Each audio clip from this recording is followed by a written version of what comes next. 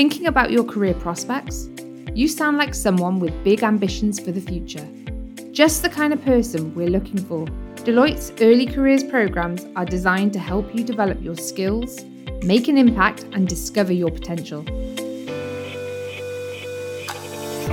If you want to work on meaningful global projects and learn from the best in the business, take a look at our apprenticeship and graduate programs.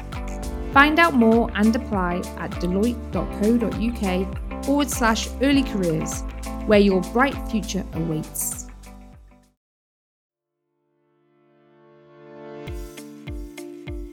Preparing for exams can be challenging.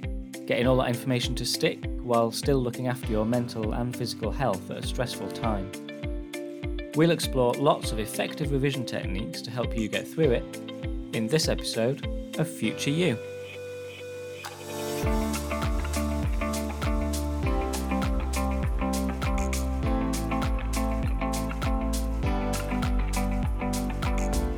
Hello and welcome to Future You, the podcast from graduate careers experts Prospects.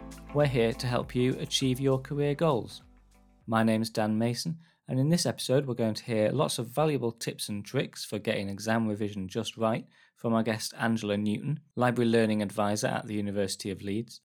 From note-taking and revision timetables through to maintaining your well-being and choosing your ideal work environment, Angela has plenty of advice that will hopefully make the process as smooth as possible for you. Don't forget to subscribe to Future You in your podcast app and head to prospects.ac.uk for more on this topic. In the meantime, here's Angela. Hi, I'm Angela Newton. I'm a learning advisor with the University of Leeds. Fantastic, and thanks for joining us today for this episode. Before we get started on the topic of revision and exam preparation, could you just tell us a bit about what you do? Yeah, sure. So basically, my job is to help students to develop their academic skills. So it could be that they're wanting to improve their writing. It could be something about giving a presentation. It might be just understanding the feedback that they've received for an assignment. So it's quite wide-ranging, really. Okay, that's great. So let's get into today's topic, which is all about exam preparation, as I say, and revision. What's the first thing that you would advise students do when it comes to revising? What's the first step in this process? So I think the first thing to do is take a deep breath. Make sure that you're not feeling too overwhelmed by the whole thing, because you can make it easier for yourself. I think the first sort of time you think, oh gosh, I've got all this stuff to do. How am I going to fit it in? It can feel like quite a big deal, but there are things that you can do to make it easier. So I think the first thing that you really should be doing is finding out all the practical information. Where do you need to be? What's going to happen? When is it going to be? What's the format? And that can be quite reassuring, because at least then you know what you're driving at and you know what's going to be happening. So getting that practical information, I think, is pretty important quite soon on. And then I think probably one of the most useful things to do is to kind of audit how you feel about the course that you've been working on. So, are there areas that you feel more confident in? Are there things that you think, actually, I sat in that course and I didn't feel massively confident about the content? So I think doing a bit of a self-audit can be very helpful, because then that can help you to make some decisions about, what do you want to really focus on, because you're not going to be assessed usually on every single thing that's been covered by the course. So one thing you can do is find a list of the topics that have been covered, go through that, maybe do like a traffic light system, which ones do you feel really confident with, which ones do you think you need to build your knowledge of. So I think those sort of first steps can be really helpful, and then also thinking, well, actually, what have I already been assessed on? So if you are having if your course is kind of part exam assessed, part coursework, for example, what's the coursework that you've already done? So maybe you don't need to worry too much about that topic because you've already kind of covered it in an assessment. And we talk primarily about revision in that run up to the exam period. Yeah. Would you say that there's stuff that you should be doing throughout the year so that preparation when it comes to that crunch moment is easier? Oh, you can definitely do so much, actually. It's a really good point. Um, the most important thing kind of throughout the year, there's a sort of cycle of an academic year, isn't there? And the autumn, we're sort of all adjusting to the new course and new requirements and so on. But I think it's incredibly useful to make sure that, I know it sounds really obvious, the notes that you make need to be useful. Yeah. So, you can scribble a lot of notes. Some people prefer to use a laptop for their note making. Other people will handwrite them. Whatever you do, don't try and write down everything that's being said to you, because then you're just like a scribe, basically, and you're not really passing that information through your brain. So you've got to make sort of summary notes, and that's quite a skill. And you don't get good at it, the first few times. So it is kind of a process, really, I think, learning to make really good notes. So the notes that you make, they need to be something that you can return to. And I don't think that you should just keep those notes as a kind of archive, if that makes sense. I think it's better if you can go back to them, maybe once a month even. What did I do this month? What have I learned? Where have I been to? How's that adding to my knowledge? So maybe, you could do it week by week or month by month. Go back to the notes that you've made during that time period. And rather than just reading them and then putting them away, you can add to them. So actually, what connects with this, with ideas that I've come across previously? Have I done any extra reading that I can also kind of add to these notes? How can you make them dynamic? So you've got to keep it fresh. I don't believe in just keeping notes as a sort of archive. They're not a historic thing. You should be keeping them fresh and keeping them alive. And I think by adding to them when you go back through them, that can really help you to keep connected with the topic. And it can highlight where actually you might be struggling a little bit. And again, that's useful because it means you can do something about that. So it's a system that you can use, which is called spaced repetition. Okay. So this is a way of not exactly revising, but a way of kind of going back to what you've done recently, so that it keeps it in your brain. And as you develop and build your knowledge, that means that you are more likely to connect those different things together. So for me, although people often think, well, revision is just going back through the notes that I've written, or maybe reading a summary text, I actually think that you can create your own continual revision system. And if you look, which I have, at spaced repetition literature, there is evidence that says, this is a useful technique. This is a good thing to do. So for me, I think about the kind of notes that you make. Maybe chat to friends about how they make notes. Sharing ideas about how to make them can be brilliant, because you can pick up some fantastic ideas from other people. And then once you've got a system that you enjoy using and you think works for you, don't just file them away. Get them out regularly. Keep working on them, because they can be enormously helpful. There is a technique of note making that is quite popular called Cornell note making. So Cornell, like the university, I think that's where it originated. So Cornell notes are quite a distinctive looking thing. So if you Google Cornell notes, you'll find these, at first sight, slightly odd looking templates. So you've got a piece of paper, either digital or an actual piece of paper, divided into sections with lines. But what it allows you to do is to kind of how can I say it, sort of like zone your ideas.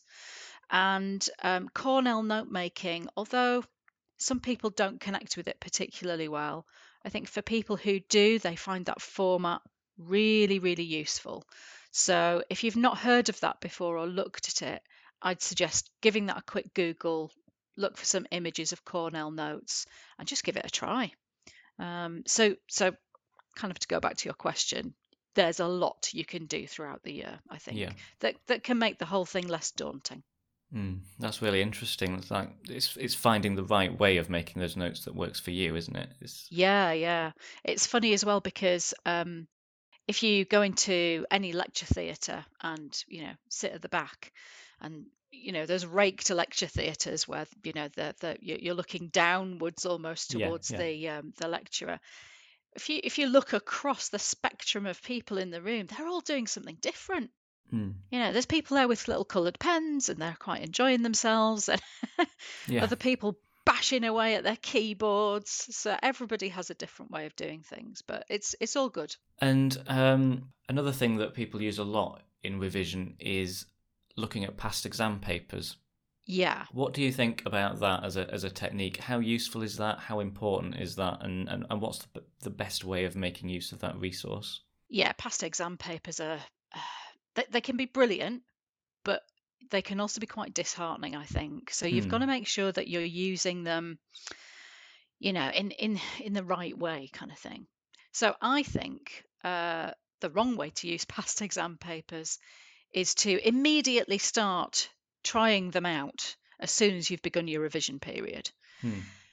And for me, that could be quite a dispiriting experience because you need to do the prep before you try out, a dress rehearsal. It's a bit like, going into the theatre, putting on your costume, and then not actually being sure what the stage directions are. So, it's not a good place to start.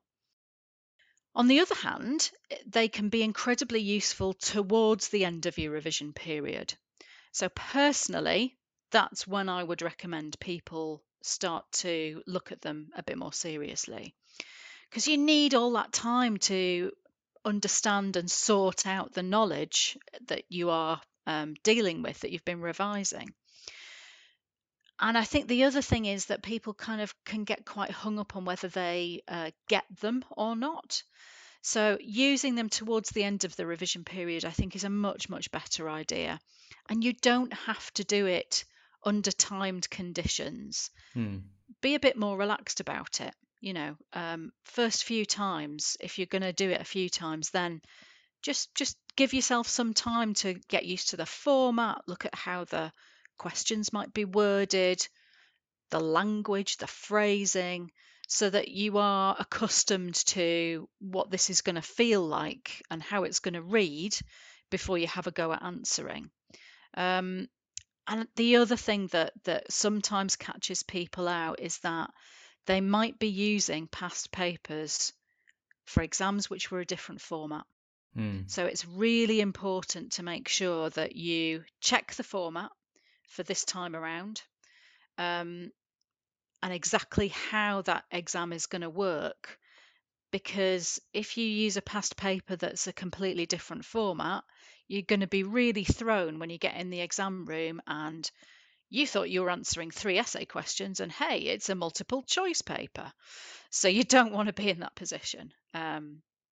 So that's what I would say about past exam papers. Okay, let's just for a moment step away from the sort of practicalities and the techniques. We'll come back to those, but let's just talk for a second about mental health and well-being and looking after yourself during revision season, because that's really important, isn't it? And Yeah. Not only for yourself and staying well, but actually for performing well in the exams. Yeah. It really is. It's such a good point. It's a really important thing to think about. I primarily work in libraries here at University of Leeds, and during exam time, boy, do those seats fill up quick. Yeah.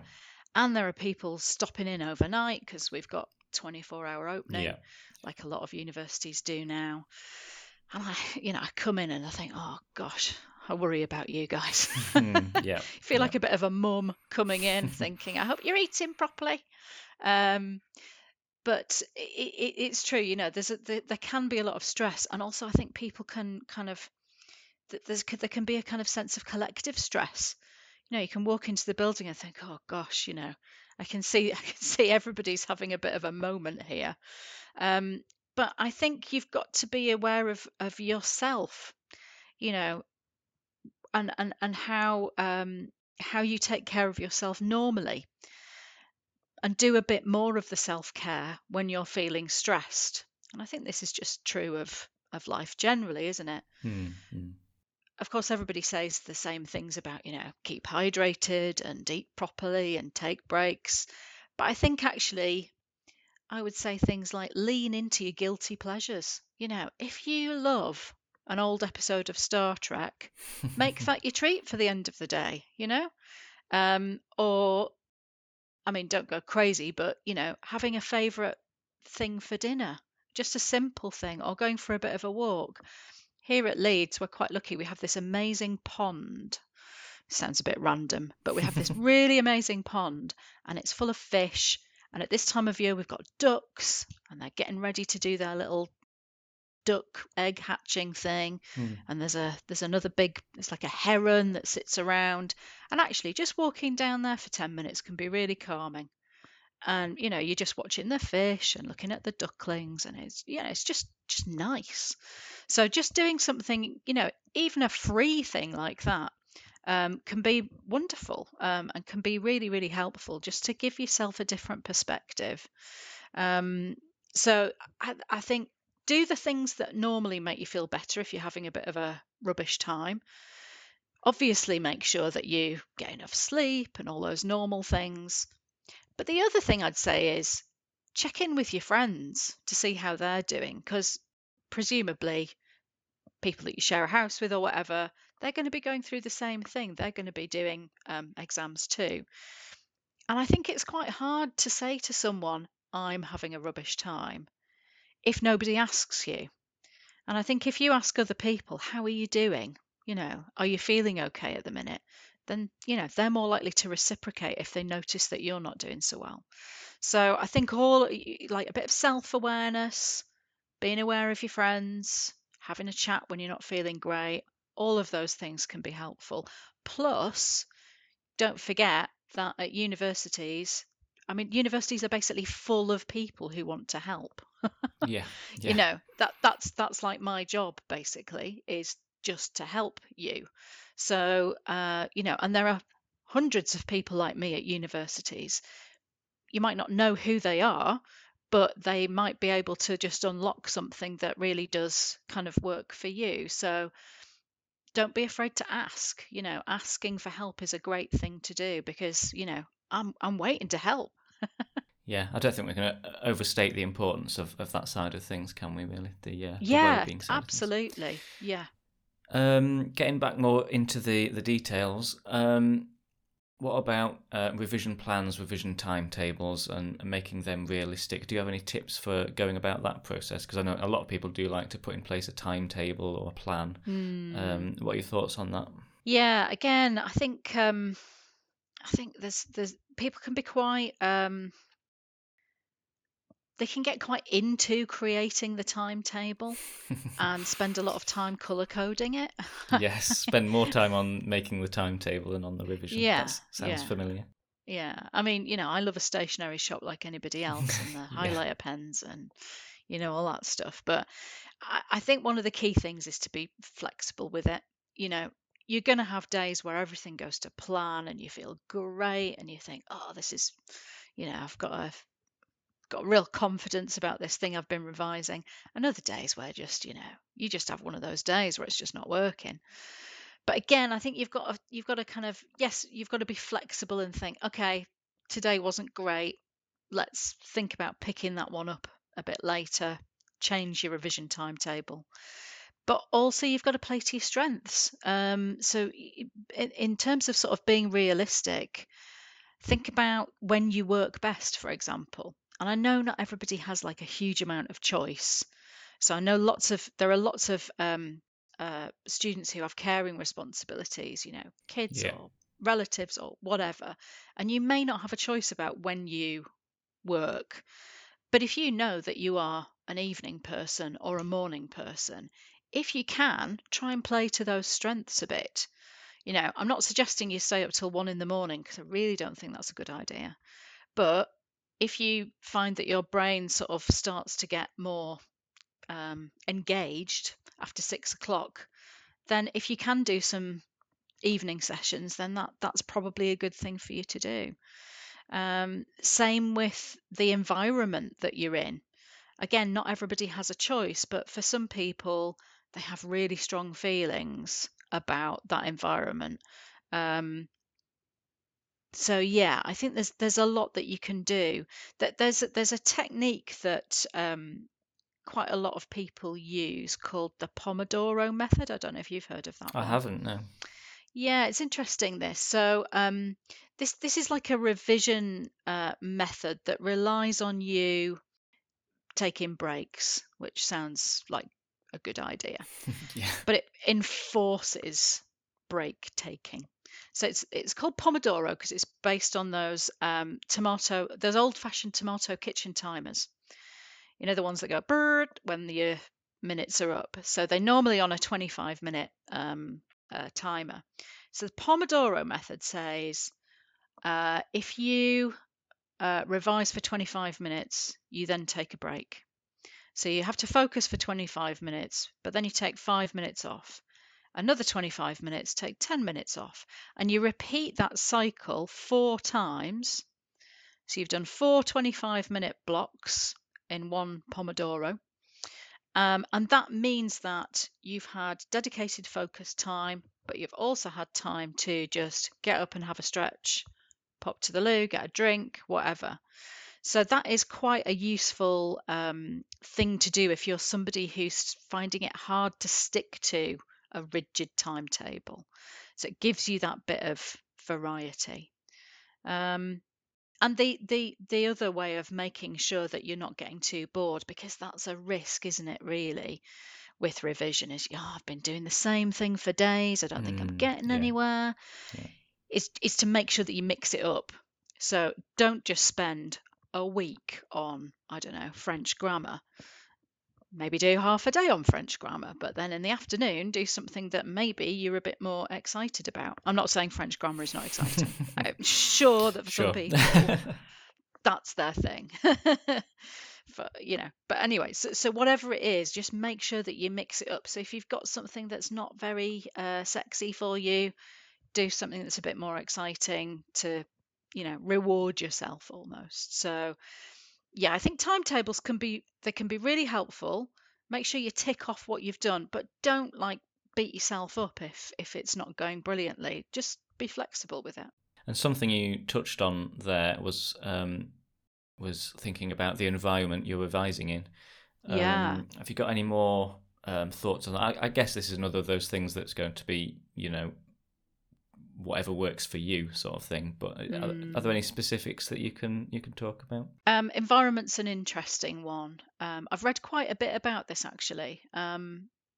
Obviously, lots of people like to come to libraries, and these days libraries are very different from what they used to be.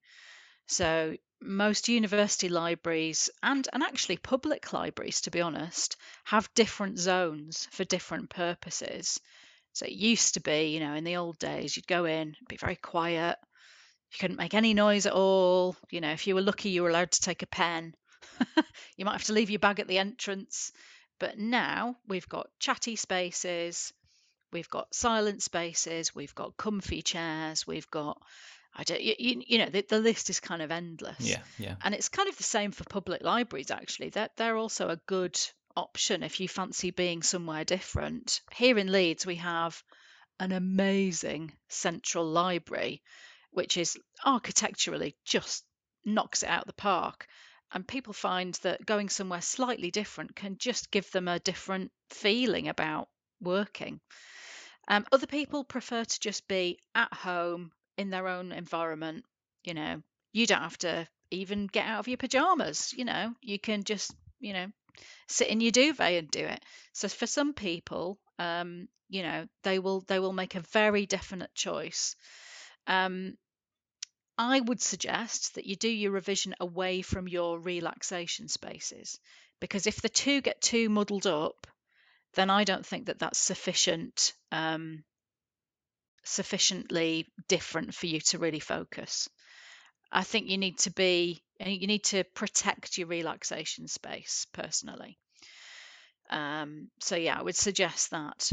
I think also the fact is that some people really like to work with other people, even if you're not sort of chatting to one another. Some people choose to come to coffee shops and libraries and public spaces because there's a little bit of background buzz. So for some people, that's a definite choice that they want to make. And they might be with a specific friend, or they might just want to have the environment of other people around them. And I know during the pandemic, there was a big trend for students, not every student, but particularly during lockdowns when we were all so isolated, for people to just be online with each other, not chatting, but working, virtually alongside one another so they could see one another, but they weren't in the same room. And that sort of companionship was quite motivating, I think, for a lot of people. So that I saw a lot of. I heard a lot of people talking about it. And going back to sound, actually, sound is absolutely fascinating in terms of concentration. I don't know how you feel, Dan, about music. Can you concentrate if there's music or not? No, not at all. It completely just doesn't work for you. Yeah, I'm the same. And actually, in surveys, because I've read a few papers about this, the population is actually almost divided completely in half. So about half of people love listening to music while they work, and about half of people absolutely hate it. Yeah, there's no middle point, is there? There's no one who's like, yeah, I'm fine with it. Music with lyrics is a particular nightmare. Yes. Yeah. Because I end up just, yes, Kate Bush, you're running up that hill again. I'm with you. So the music or not music is so divisive. So that's why some people love a coffee shop with a soundtrack, a bit of soft jazz in the background, and other people are just like, no, not at all. I've met students who swear by things like noise cancelling headphones. Absolutely love them and find that really works for them, but they are pretty expensive. There are, however, some alternatives. So if you really want absolute silence, that is actually quite a difficult thing to get in 2023. Absolute silence is almost unheard of. There's always something. I'm somebody who prefers silence, but I have learned that there are some other things that are quite helpful. So there are various different types of sound that you can just get online. So there are loads of apps with sounds. So you've probably seen those ones that say, oh, let me play these forest sounds for you as you go to sleep. Yeah. There are loads of those, but you can get them in, wait for it, pink, brown, and white noise. And they're all slightly different. And if you try them out, you might find that one of them just clicks for you. The author Zadie Smith talks about this, has talked about this recently. I think she lives in New York, and she was a very much kind of, I can only write in cafes. That's the only place I can write in. And then somebody told her about pink noise. Now she's not bothering with the cafes. She just sticks her headphones on and listens to that, and then she's away, And then the author Ian Rankin, he's a music guy. He plays the same albums on loop for the whole time that he's writing a novel, and he has like a definite annual cycle. He produces a novel a year, and this is how he does it. So he has a particular set of vinyl that he plays in his office, and that's it. That's how he gets his work done. That sounds dreadful, but each to their own, I guess. It's fascinating. It is, isn't it? So the sounds around you are really important. I remember, and this is crazy actually. There's a couple of things. I'm a bit obsessed with this sound thing, as you can tell. I've got quite a busy office, and sometimes if I need to concentrate, I'll stick a pair of headphones on and play wave noises, and that I find really helpful. Just nice soft, not big crashing waves, just nice soft waves. It's not music, it's not lyrics, it's Yeah. just there. I think for me that would start sending me to sleep, which is Do the you other think? purpose of that. Yeah. It's just kind of nice and splashy. I quite like that. Yeah, so that I think is it's a big part of our psychology, our environment, and how we actually sort of manage to focus. It is really interesting. Athletes talk about being in the zone, don't they? Mm. If they're if you're going to have a good race, you've got to be in the zone. And I do think that there's a lot you can do to get yourself in the zone to concentrate. And noise and environment is all part of that, definitely. Well, so much fantastic advice there. Are there any final revision tips that you want to throw in there before we finish? Oh my or- goodness.